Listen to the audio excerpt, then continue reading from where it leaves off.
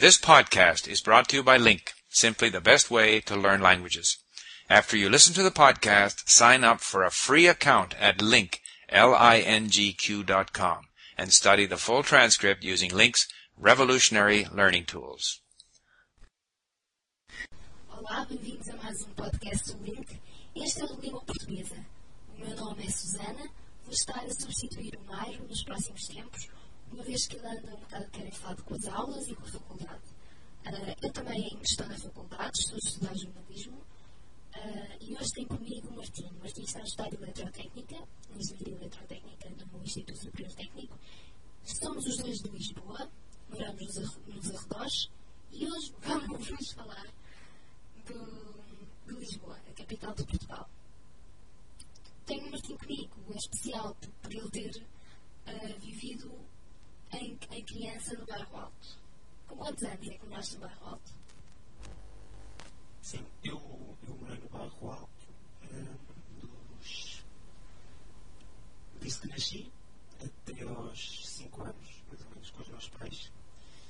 E a minha casa era no início do Bairro Alto, na Rua das Gávias. O Bairro Alto é um dos pontos emblemáticos da cidade de Lisboa. Em primeiro lugar, porque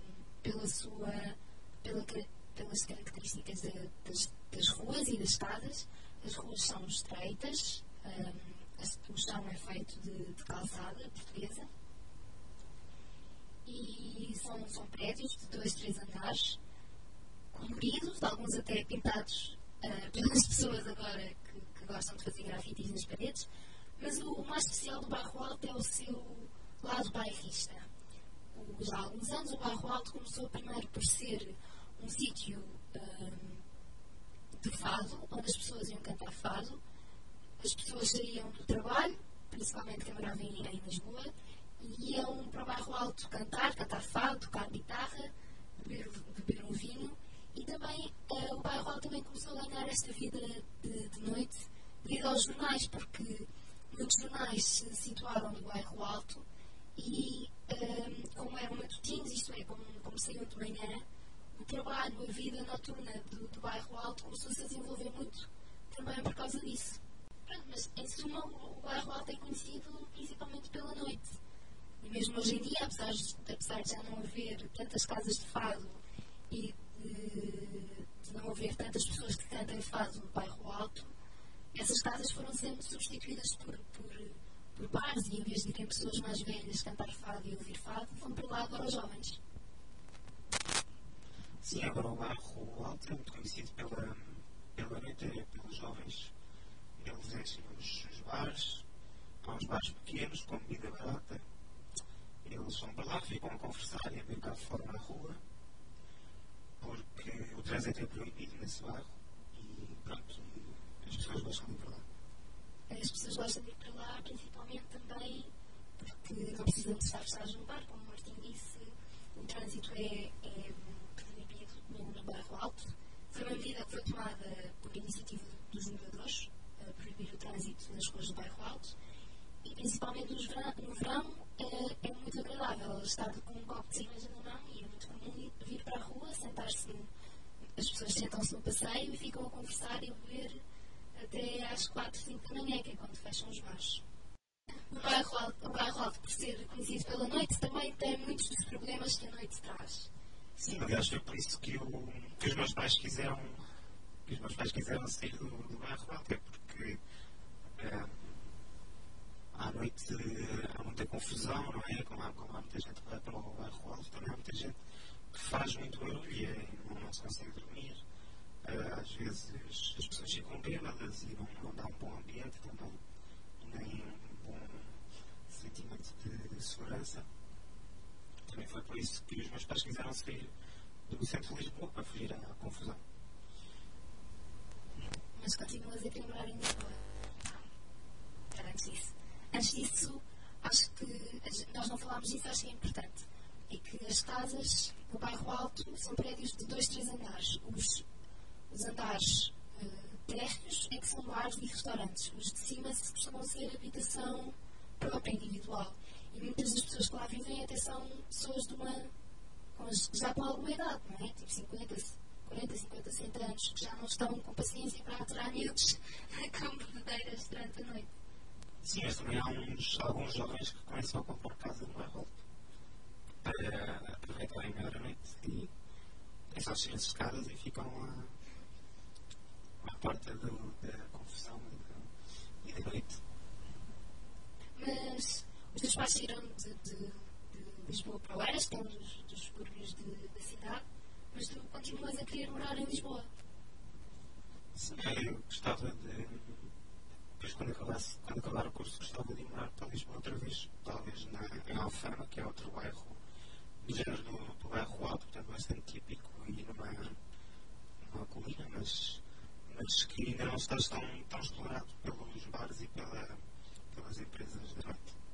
A Alfama, a zona de Alfama também é um bairro lisboeta, numa das colinas de Lisboa, porque Lisboa tem 7 colinas. E a Alfama é perto da Sé, que é uma das igrejas mais emblemáticas da cidade, e é conhecida também pelo seu lado bairrista, pelas todas as pessoas que conhecem, vê-se roupa estendida nos prédios, e uma das coisas que eu gosto mais em Alfama é de um dos miradores. Agora não me lembro o nome. Acho que é Santa Luzia. O mirador de Santa Luzia, que tem uma vista sobre o Rio Tejo e que até está um bocado velho, mas acho que é um mirador e um lugar muito bonito para se passear. Também gostava de morar em Alfama, mas também gostava de morar na Lapa ou no Piso Real, até porque tem uns jardins bonitos e também é uma zona bastante característica da cidade. Sim, a Lapa é uma zona um bocado diferente destas que falámos, é uma zona rica, onde vivem pessoas ricas também, mas as casas lá valem quase o triplo das casas do bairro alto. Nessa zona há assim um jardim muito conhecido, que é o Jardim da Estrela. Há muitos. As pessoas costumam ir passear muitas vezes por esse jardim, há muitos idosos lá a conversar, namorados. Há um café onde os estudantes vão estudar. E pronto, é um bom ambiente e está também no centro da cidade, quase. Sim, a verdade é que tanto eu como o Martim, por morarmos nos arredores de Lisboa, também nos sentimos muito atraídos pela cidade e gostávamos de morar no centro, porque ir para Lisboa todos os dias dos subúrbios é muito estressante, demoramos muito tempo e estar no centro da cidade dá-nos outra mobilidade. Sim, vir para Lisboa todos os dias é bastante cansativo. Eu fico quase uma hora em transportes para ir de casa até qualquer sítio de Lisboa. Demoro sempre uma hora. Mas mesmo assim, na hora de ponta, é mais rápido ir de transportes do que de carro. De carro pode-se demorar ainda mais do que uma hora, depende do trânsito. A Faculdade do Martim é mesmo no centro, na Alameda, mas mesmo eu que moro num dos limites da cidade em que moro, mesmo eu que estudo num dos limites da cidade, que é Benfica, também demoro mais ou menos uma hora de transportes públicos. Se fosse de carro, ia demorar o mesmo ou até mais, porque de Oeiras, mesmo indo pela autoestrada, com trânsito demora-se muito tempo. Mas temos que dizer que o Martim vai para Lisboa todos os dias, mas tem a mesma instituição e o mesmo curso em Oeiras. Porquê é que não ficaste cá, afinal, a estudar? Eu gosto bastante mais de Lisboa do que de Oeiras e pronto, também já moro há imenso tempo em Oeiras, por isso gosto de mudar de lugares. E além disso, o técnico da Alameda tem mais prestígio, é mais conhecido do que o de Oeiras. Sim, na verdade, o Instituto Superior Técnico é uma das melhores faculdades de engenharia, porque, para além de ser bastante antiga, tem uma grande tradição nessa área. Por outro lado, a Alameda é muito central em Lisboa também por ser onde está localizado o Instituto Superior Técnico, porque muita gente estuda lá e muita gente trabalha lá E muitas empresas se formaram na volta do técnico por causa disso. Sim, mas a zona mais empresarial Lisboa é que é as Amoreiras, ao pé do Marquês de Pombal, que é uma praça. Mas há coisas bem mais bonitas para ver em Lisboa. O que é que tu aconselhavas as pessoas a ver, Martim?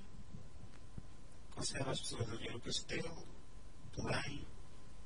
Mas pronto, a verdade é que Lisboa é uma cidade muito bonita, com muito sol, com muitos sítios para ver, com o rio, com monumentos, com mesmo as pessoas são bonitas e bem dispostas.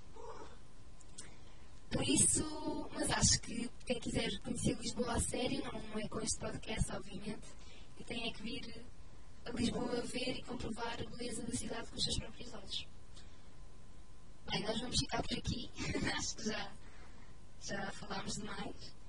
E se quiserem, depois podem ter a transcrição no site www.portugueselink.com. E eu volto com mais um podcast para a semana.